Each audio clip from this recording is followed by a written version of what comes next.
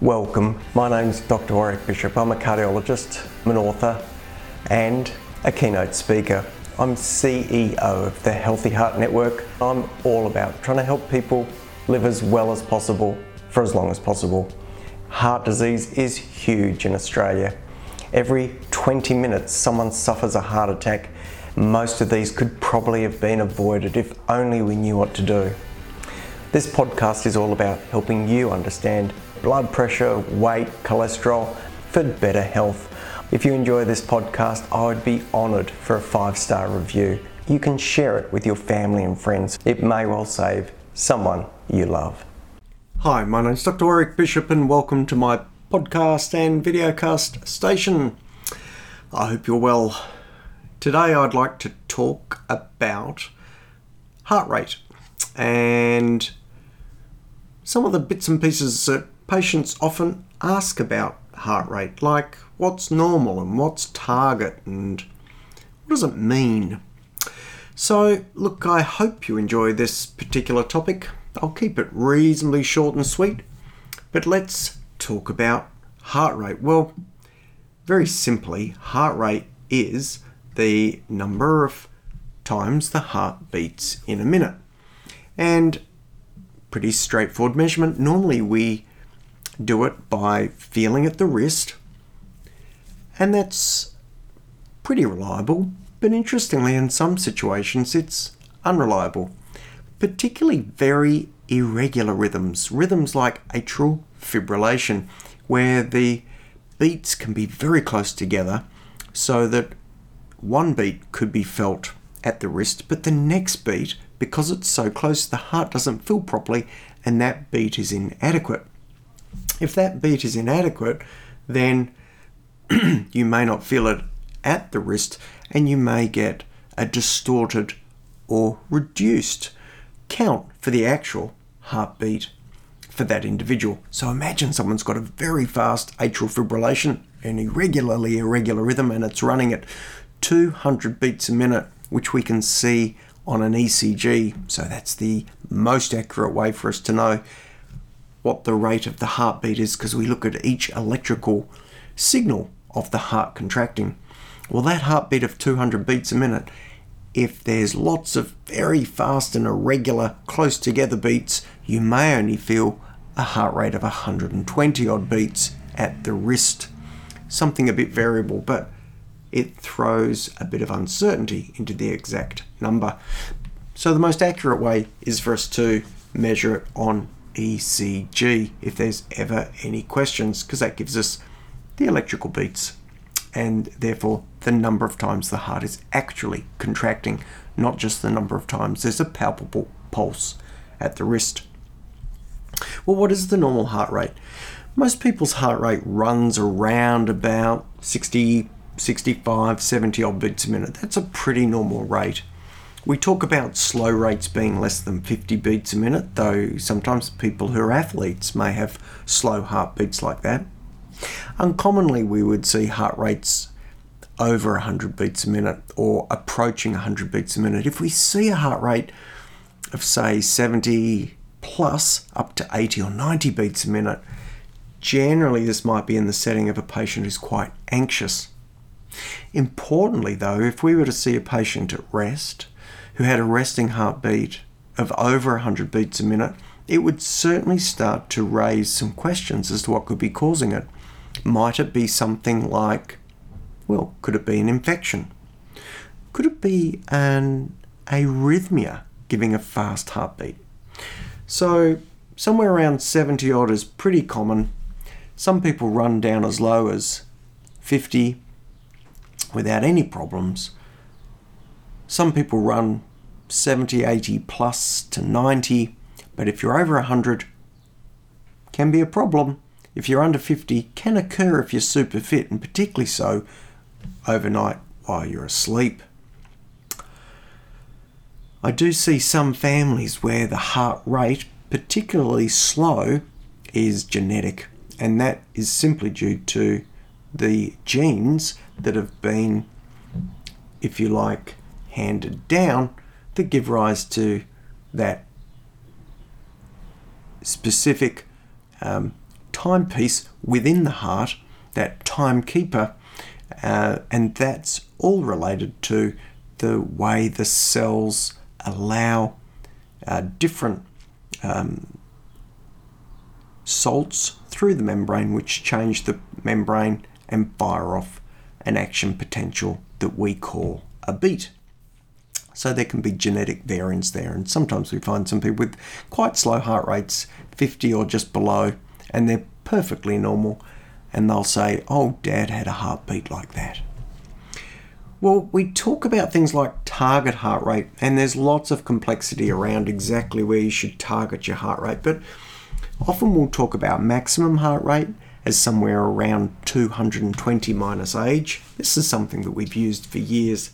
Not super robust, but it's not a bad guide. When we think about exercising and we want to get moderate intensity, we're looking at between 50 and 70% of maximum heart rate. So you can figure that out for your own age if you like. If you're, for example, 20 years of age, you should pretty well be able to get your heart up close to 200 beats a minute. If you're looking for moderate intensity exercise, then 50 to 70% is going to be somewhere between 100 and probably 130 to 40 beats per minute.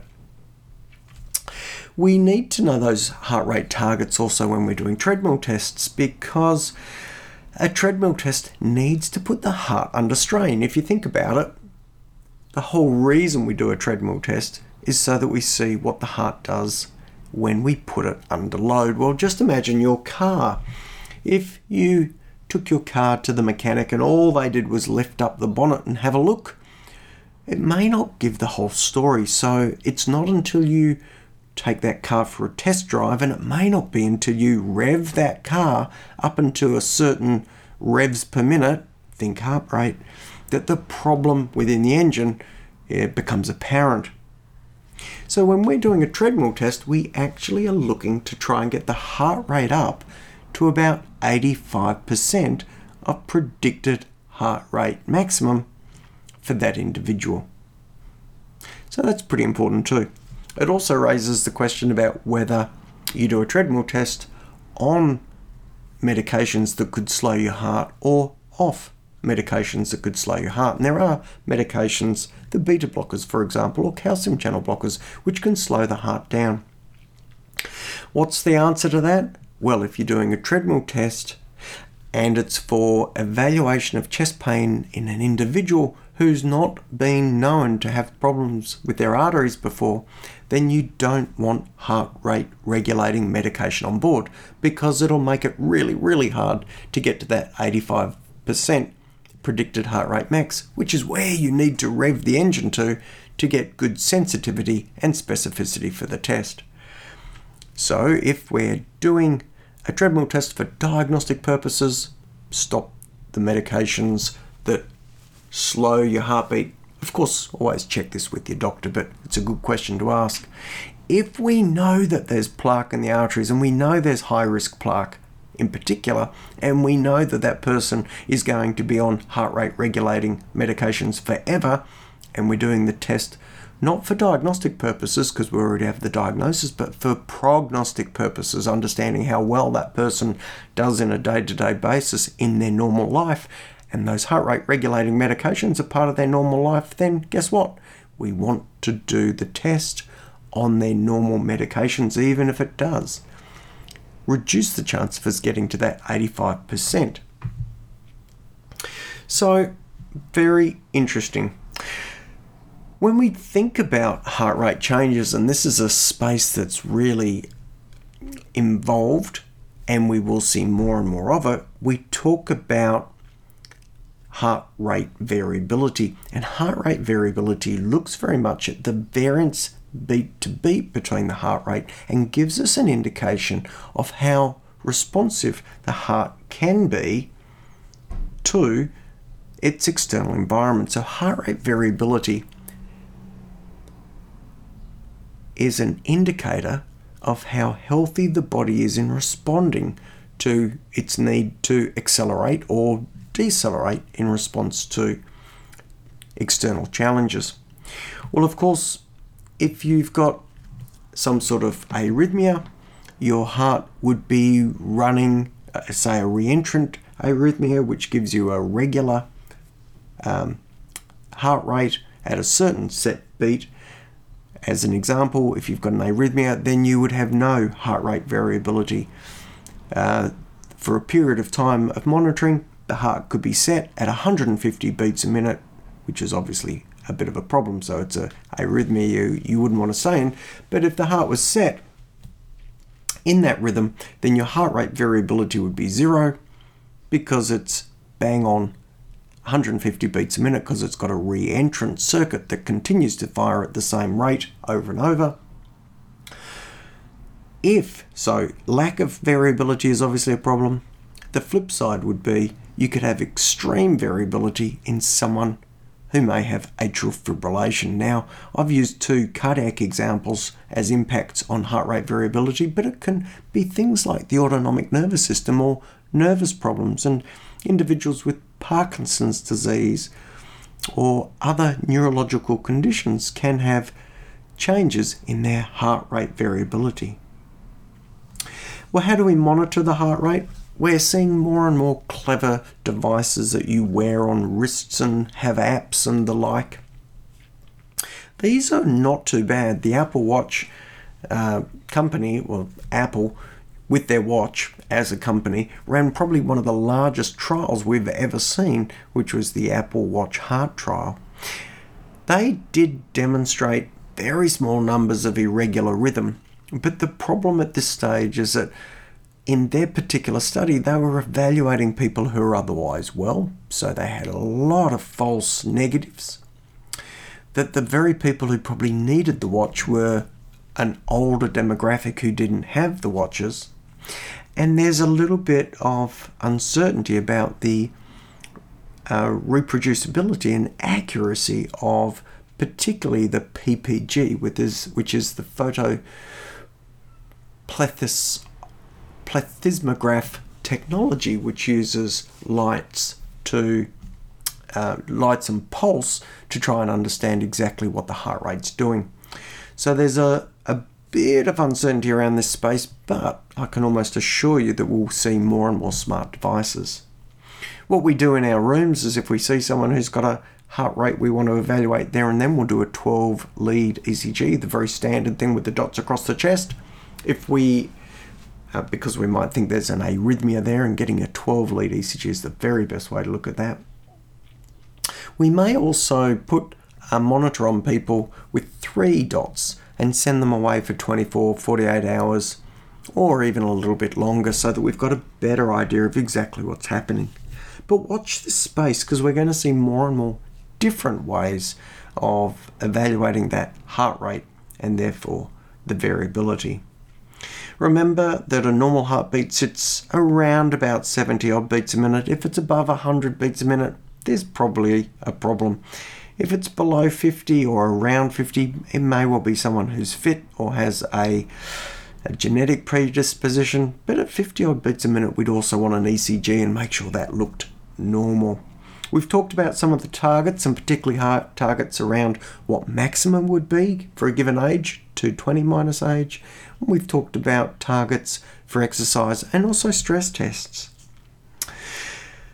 We've talked about monitoring, and the future holds all sorts of opportunities there. So for now, I'm going to wrap up on heart rate.